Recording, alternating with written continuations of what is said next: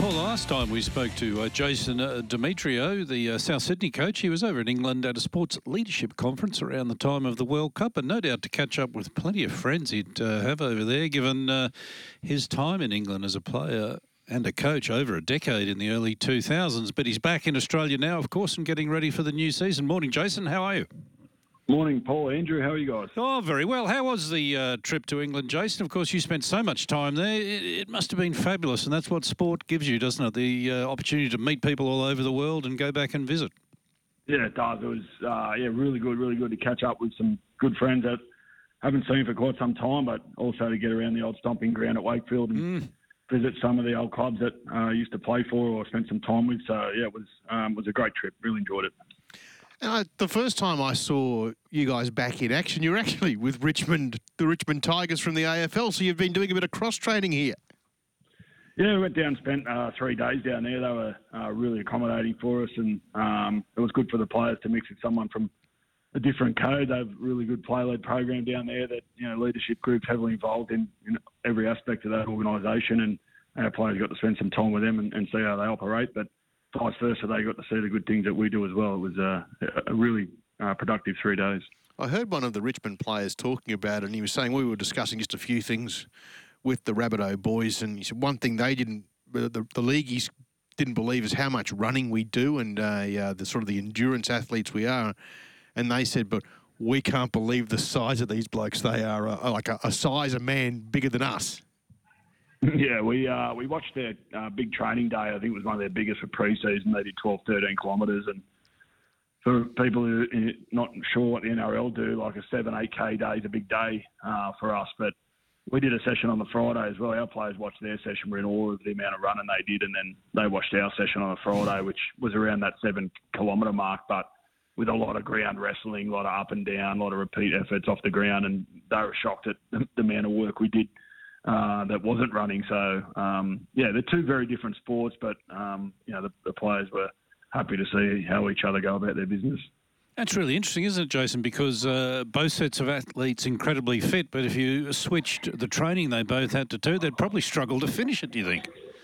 Yeah, for sure. I mean, the AFL boys are a lot leaner. They're built a lot more like a 10,000-metre runner, and they can run all day. They do a lot of long-distance stuff, and whereas rugby league, it's a lot of short efforts. You got to be able to get yourself up and down off the ground and a bit more power-based. But, they were shocked at the amount of groundwork we were doing and then get up and try to run after that. So, it's complete different sports, but nonetheless, great athletes in both codes. So you weren't at the Broncos with Wayne Bennett when he used to make Shane Webke run up Mount Cootha 10Ks at a time? I've been to Mount Cootha with Wayne, but we weren't running 10Ks. Those days are gone now. But it's still a bit similar in pre-season. You still got to get your base before you get into the explosive stuff. But, yeah, a lot's changed over the years. And, Jason, we were speaking to Josh Hannah yesterday, and we mentioned that the Cronulla squad sort of hadn't changed a great deal. They hadn't gone out to the market to chasing a lot of players. A bit the same with South Sydney. Lost a couple to the Dolphins, but obviously satisfied with your squad with another season under its belt and looking to develop those that you have and the juniors coming through the system.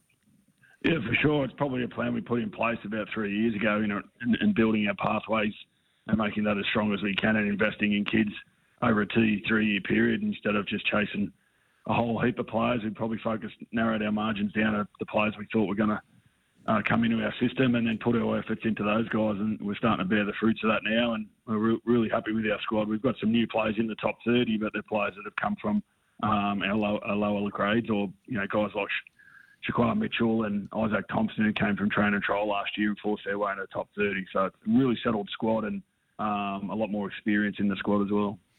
Now, Shaquille Mitchell is the brother of Latrell. That's correct. Isn't he the lad that's lost like 30 or 40 kilos or something like that to get himself in NRL shape? Is that right, Jason? Oh, he's lost even more, yeah. I think at his heaviest he was 170. Oh. And he's got down to 115 kilo now, and he's a real athletic guy, Shaq. He's got great hands. Really looking forward to seeing him develop now. He spent a lot of time getting his body right, and I think now we're starting to see the best of him with his skill and his ability as well. Now he's focusing more on that. So, he's here on his own right. I think people sort of think it's Latrell's brother. That's why he's here. But I can tell you now he's here on his own right. And he proved that last year when he played first grade. And prove that again in the All-Stars match on Saturday night. How do you healthily reduce someone's weight down from 170 kilos to what is there now? Well, I think he got down to about 140, just 145 on his own before he started with our New South Wales Cup side, and then he got himself down when we told him we want to give him the train and trial through the pre-season. He got himself down to the high 120s, and I set him a target in pre-season to come back in the off-season at under 122, and he was pretty much bang on that. And then obviously because he started at that point, he's had a great pre-season. His weight naturally drops off, and it was a big thing for all of us in pre-season was to come back in decent nick so we can get the advantages that pre-season give us rather than just getting back to where we were before we left. So all the players have done a great job with that. Jason, on the NRL website, your only real serious injury concern for the Rabbitohs is Liam Knight, knee injury. No expected return date yet. But Saliva Avilius, he's picked up a pretty serious injury at training. Yeah, he picked up a tendon injury in his foot, just rolled his ankle in a bit of a hole in the ground. And it's one of those things that if he didn't get fixed, he could leave it and, he'd probably be out for 6 to 8 weeks but he's going to have problems later in life. So it was really important that we got it fixed and got him back firing. And, if he didn't get it fixed, there's no guarantee he'd last the season anyway. So he's had it fixed now. He's about a month into his rehab and probably another 2 or 3 months before we see him on the field. But he'll be important for us coming back fresh for that origin period. And a man who sort of was under the microscope a lot of last year, certainly from outside people, was Lachlan Ilias, and now with a full season under his belt. Are you expecting a quantum leap or just a gradual improvement as he goes along? Oh, I think he's had the quantum leap, so I'm expecting him just to keep developing his game and start having a bit more of a voice. He's doing that in training now already. You can see how much more confident he is in and around the team to call the shots and support Cody a bit more, and he did that at the back end of the year. But I'm probably looking for him to start take the line on a bit more, which I'm seeing in training, and that comes with confidence for every young half. And he's built well for a halfback. He's in the 90 kilos. He's fit as anything, so he's got all the attributes he needs. But what I love about him is he just does everything he needs to do. He's so professional, the way he approaches his game, and he'll come in on a day off and he's down there doing kicking on his own. So he's got the right mindset, and if he keeps that, he'll continue to grow. You got Manly this Friday night. What's the plan? Is it to sort of just get the cobwebs out of the system, so to speak, here, Jason, make sure everyone's sort of up to speed where you want them?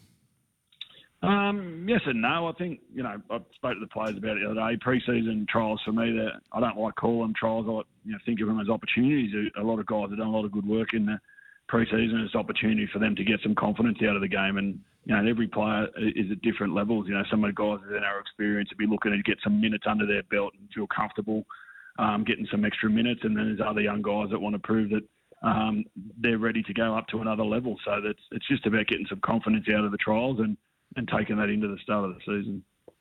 And Jason, speaking of the start of the season, certainly pretty tough old start if last year's form's anything to go by. Cronulla, Penrith and Roosters in the first 3 rounds. Yeah, it's good fun, isn't it? It is what it is. There's a draw and it comes out and you get dealt the cards you're dealt and we play. So I'm looking forward to it. I think one thing that holds us in good stead, as you mentioned before, is we haven't had a lot of changes. We're a pretty settled team, so we've had a really good pre-season with a settled side, and that'll help us to start the season rather than trying to find combinations and things like that. So, I'm happy where we're at. There's still a bit of work to do yet, and there's plenty of time before round one for us to fine-tune and get ready to build our season. And we know Eddie Jones wanted your job at the Rabbitohs last year. Jason, he's now in charge of the Wallabies, and he wants to steal Cameron Murray off you, apparently. Yeah. Well, good luck with that.